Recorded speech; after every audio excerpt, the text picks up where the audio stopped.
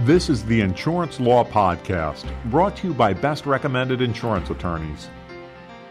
Welcome to Best's Insurance Law Podcast, the broadcast about timely and important legal issues affecting the insurance industry. I'm John Zuba, Managing Editor of Best's Insurance Professional Resources.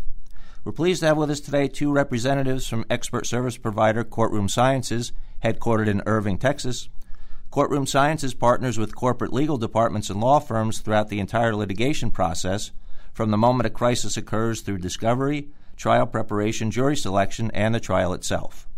What makes CSI unique is the focus on empirical research and scientific methodology in the evaluation of litigation risk, in focus groups and mock trials, and in jury selection, all of which provides data and analysis to improve decision-making and outcome. Joining us for a discussion are Dr. Bill Kanaski and Dr. George Speckart. Dr. Bill Kanaski is Senior Vice President of Litigation Psychology for Courtroom Sciences and a nationally recognized expert, author, and speaker in the areas of advanced witness training and jury psychology and civil litigation. He consults on more than 200 cases annually in the areas of defendant witness training, jury decision-making process, and jury selection strategy. He earned his Ph.D. in clinical and health psychology from the University of Florida. Dr. George Speckart is Director of Research and Consulting for Courtroom Sciences, where he oversees the design and implementation of psychological research for corporate clients facing imminent litigation with significant exposure. He has been active in the jury consulting field since 1983 and has conducted hundreds of mock trials and focus groups and pretrial research for numerous types of litigation. Dr. Speckart received his Ph.D. in psychology from UCLA in 1984 with a specialization in personality measurement. Gentlemen, we're very pleased to have you both with us today. Thank you. Thanks, John. Today we're going to be discussing nuclear verdicts, and for our first question, Dr. Kanaski, we'll start with you. Can you define for us what a nuclear verdict is? Well, it's a really difficult definition because I think it's relative to each particular industry and client, but I think a general definition, and I'd love George's input on this too, is just a verdict that is absurd.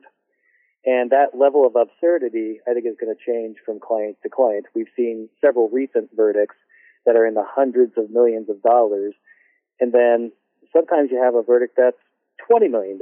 But to that particular client, that may be a nuclear verdict. So I think really the nuclear verdict is really in the eye of the beholder, and I think each client sees it differently. Because if you're a multi-billion-dollar company and you get hit for $100 million, that may not be nuclear to them, but to other companies it very well may be. And some people say that $3 million coffee burn case is a nuclear verdict. Yeah. So there's no formal definition that's really universally accepted yet. It's sort of like when you see one, you know it. Yeah. Yes. Last month, Johnson & Johnson got hit with a $750 million verdict on their baby powder cases. And I think the judge is planning on reducing that to like $200 million to be more fair. I think that's a great example of how a verdict can get, we're talking about ridiculous types of numbers here. But at the same time, in February, a trucking company got hit for $25 million. And that company ended up going out of business because of that. So those are two very different verdicts, but I think you could define both of those as nuclear relative to each of those companies. Dr. Speckart, can you talk about what is actually driving the increase in the number of and size of nuclear verdicts? Sure. First of all, I would note that this phenomenon has really been around since the 90s when it was called the runaway jury. And now the new term is nuclear verdicts, but this has been a source of concern for a long time.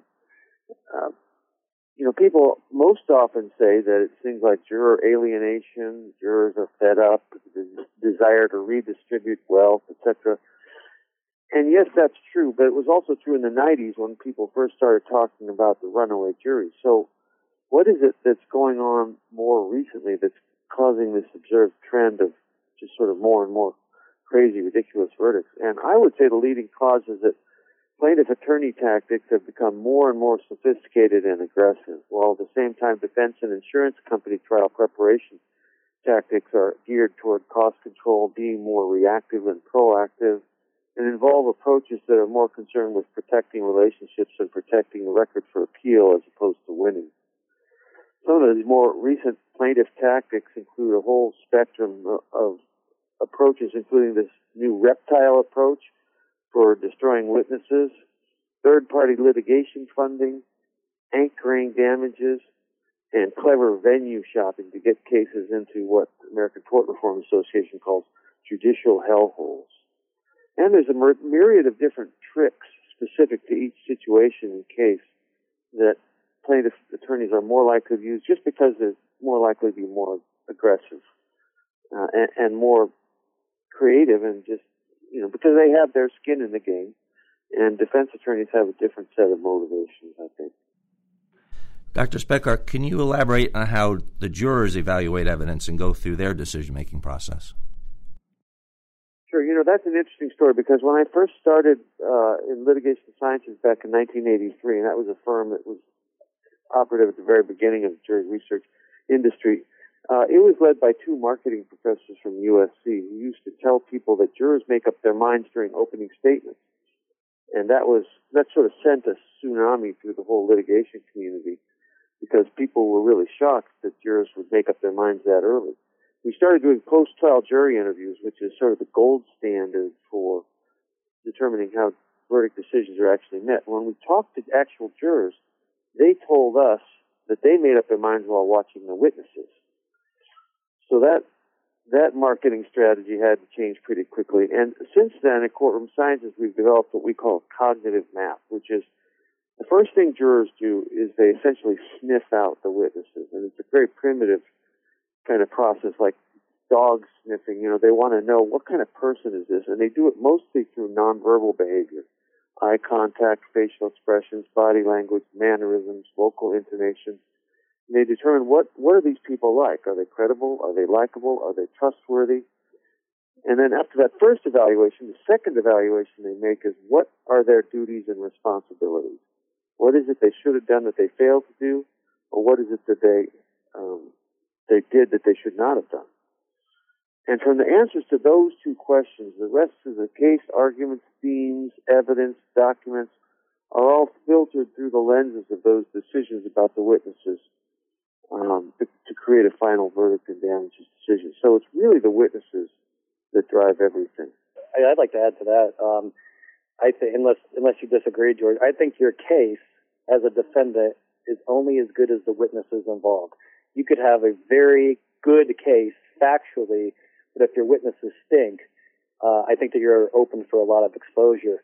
And vice versa. You may have a very difficult case factually, but if you have properly trained witnesses that performed well, you have a good shot at winning.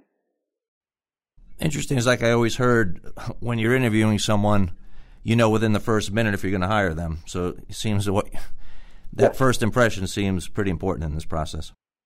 Very much so. And litigators routinely talk about how the witnesses are needed to cash the checks that they write in their opening statements.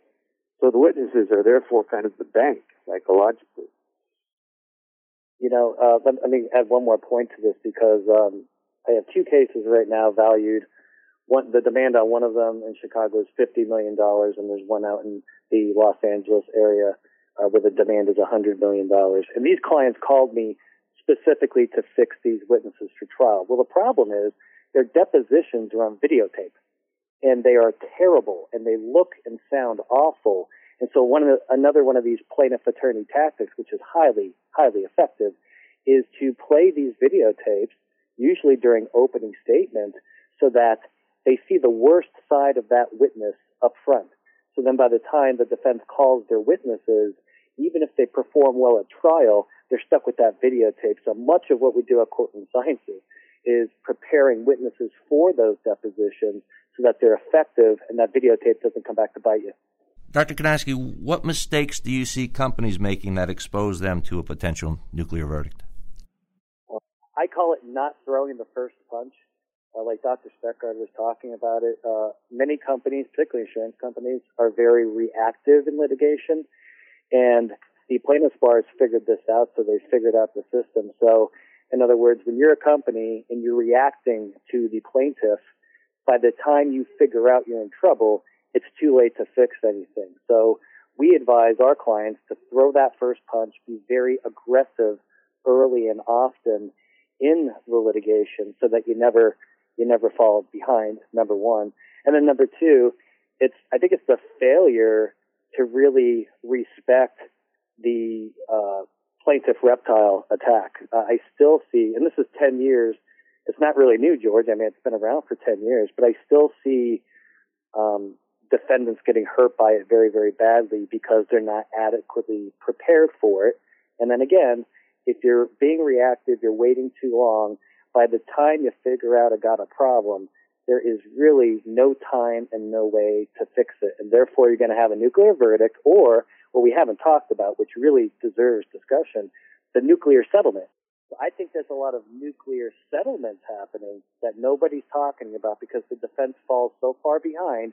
The only way to take care of that case and get rid of it is you got to write a petition. Now, Dr. Kanaski, you work with a lot of clients. Do you find them experiencing a lot of nuclear verdicts, and why or why not?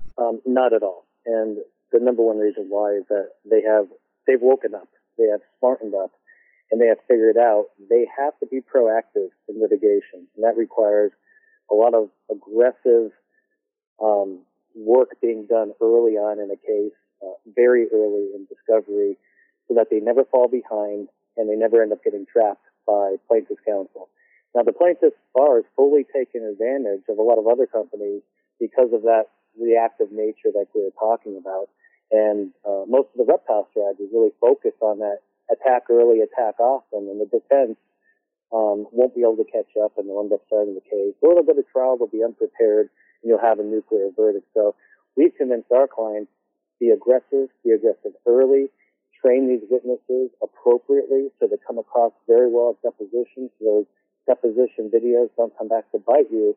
And then by the time you get to a negotiation or mediation, you will have most of the leverage, and there won't be a nuclear settlement. It'll be reasonable. And then if you do go to trial, it's not going to be a nuclear verdict. It's either going to be a defense verdict, or if it is a plaintiff verdict, it's going to be very low damages. Dr. Speckgart, why is a scientific approach to litigation so important? Well, when you think about it, science is society's preferred means for separating clever from correct, or determining truth, or obtaining reality checks on hunches and intuition. It's quite simply how we verify truth. Litigation teams, if you watch them, are characterized by a river of opinions that float by all day long. I think this juror is believing X. I think this witness will create the impression Y. I think this jury will do Z. Wouldn't we like to know whether what we're talking about actually happens to be true? Is there anywhere where this is more important than litigation? Let me give you an example. We had a heavy equipment case where our research showed that the average damage award was going to be about $500 million. This was in one of the judicial hellholes, actually turned out to be Philadelphia. And so we knew that we were looking at a potential nuclear verdict. We went to the plaintiff, who had no idea what the case was worth, and he needed the money, settled the case for $2 million. He had no idea what the case was worth, and his hunch was about $2 million. We knew the case was a nuclear verdict in the making, but we shut it off. We headed it off because we had science on our side. I have examples working in the other direction where we're on the plaintiff side, and the proposal came in while the jury's deliberating from the defense. Here's $20 million. This is as high as this jury's going to go. We went back to the mock trial research and found out that $20 million was the lowest damage award that was provided by the mock jurors in that trial, and then in that mock trial, and that the highest award was something like $83 million. So we did not take the $20 million check, knowing science and having science on our side. The jury came back at $73 million. So we use science to either suppress a nuclear verdict or create a nuclear verdict, depending on which side we're working for. Dr. Kanaski, what can insurance companies and their insureds do to prevent or limit nuclear verdicts? Well, I think, again, back to that early aggression and beyond the witness training, and I want to get George's comments on this because I think I see a trend that's shifting in the industry, is doing research early on in a case, mock jury research, focus group research, mock trials. We know that the plaintiff's bar, they are mock trying these cases. Why? they want to find their lottery ticket. And the only way they could do that is to mock try the case. I'd say now, maybe 6 or 7 out of 10 mock trials I'm doing are before mediation, because the clients want to know, hey, if I've got a problem, I want to know now. I can't wait till 6 months before trial. George, you want to talk a little bit about kind of the timing of mock trials and why it's so important to get your answers early? I could give an example here, which is really interesting. We had a case where it could have been settled in the first few years for a couple million. The defense, which was a bank, resisted doing jury research because of cost cutting. They finally chose our group 6 months from trial to do some jury research because they said the plane tickets would be cheaper. We were actually closer than our competition. Once we finally did the research a few months before trial, we found out we were handcuffed on a freight train to hell with poor witness depositions. The jury actually awarded $238 million in that case. But if we had been retained at the outset, we could have worked with those witnesses and helped with those depositions and made them much better, and almost certainly have headed off that nuclear verdict. So there are two problems. One of them is being reactive rather than proactive, but the other problem is that the people who make the hiring decisions don't insist on scientific methods. You know, they use jury research from practitioners who have not been vetted in terms of qualifications for conducting scientific research. And a lot of that research is better off not to have it at all, because it points it in the wrong direction when you get the final results in, because it's not scientifically conducted. Dr. Speckart, why do you think they are not already taking these measures to prevent nuclear verdicts? You know, John, I think the best way to answer that is, let me give you some examples. I was talking to one attorney who was getting ready to go to trial down in the Rio Grande Valley, which is one of the American Tort Reform Association's judicial hellholes. And I told him, you know, he really should do a mock trial and test this case ahead of time. And he said, you know, a mock trial is a luxury. He went down to the Rio Grande Valley and got hit for $60 million.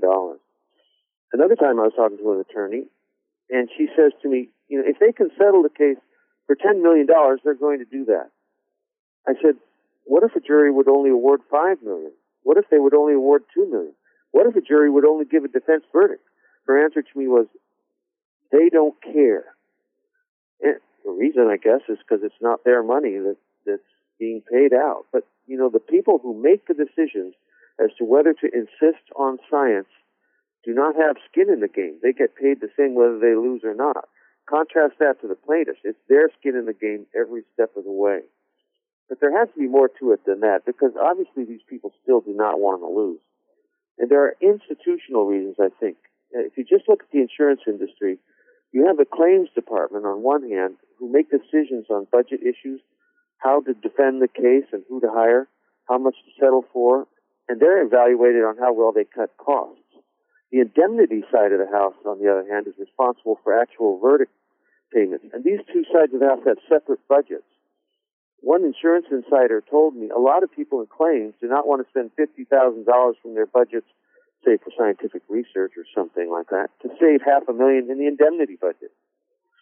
So the use of the scientific research might save one side, might help one side, but it doesn't help the other side who has to pay for it. So it doesn't get done. Now, if we dig a little deeper, there are emotional reasons. If you Google Seventh Circuit excoriates legal profession for fear and loathing of science, Justice Posner in the Seventh Circuit actually said that the legal industry has a fear and loathing of science. You can take that, you know, how you will, but I have encountered a lot of resistance about scientific method. I think people are just suspicious of it, or it may be that they're just more comfortable with hunches and intuition. But the fact of the matter is, the track record for scientific method just beats hunches and intuition up one side of the yard and back down the other. I think if you take the prerogative of hunches and intuition away from big players in corporate defense and insurance, you are usurping a big piece of their influence, and I don't think that goes over well in a lot of cases. Dr. Kanaski and Dr. Speckart, thank you both for joining us today. Outstanding. Thank you, John. Thank you. You've just listened to Dr. Bill Kanaski and Dr. George Speckart from Courtroom Sciences. And special thanks to today's producer, Frank Vowinkle. And thank you all for joining us for Best's Insurance Law Podcast. To subscribe to this audio program, go to our webpage, www.ambest.com/claimsresource. If you have any suggestions for a future topic regarding an insurance law case or issue, please email us at lawpodcast@ambest.com. I'm John Zuba, and now this message. Best Insurance Professional Resources features valuable insurance industry content, including searchable profiles of client-recommended insurance attorneys, adjusters, and expert service providers. Brought to you by AM Best, known worldwide as a respected source of insurance industry news and information. Visit ambest.com/claimsresource.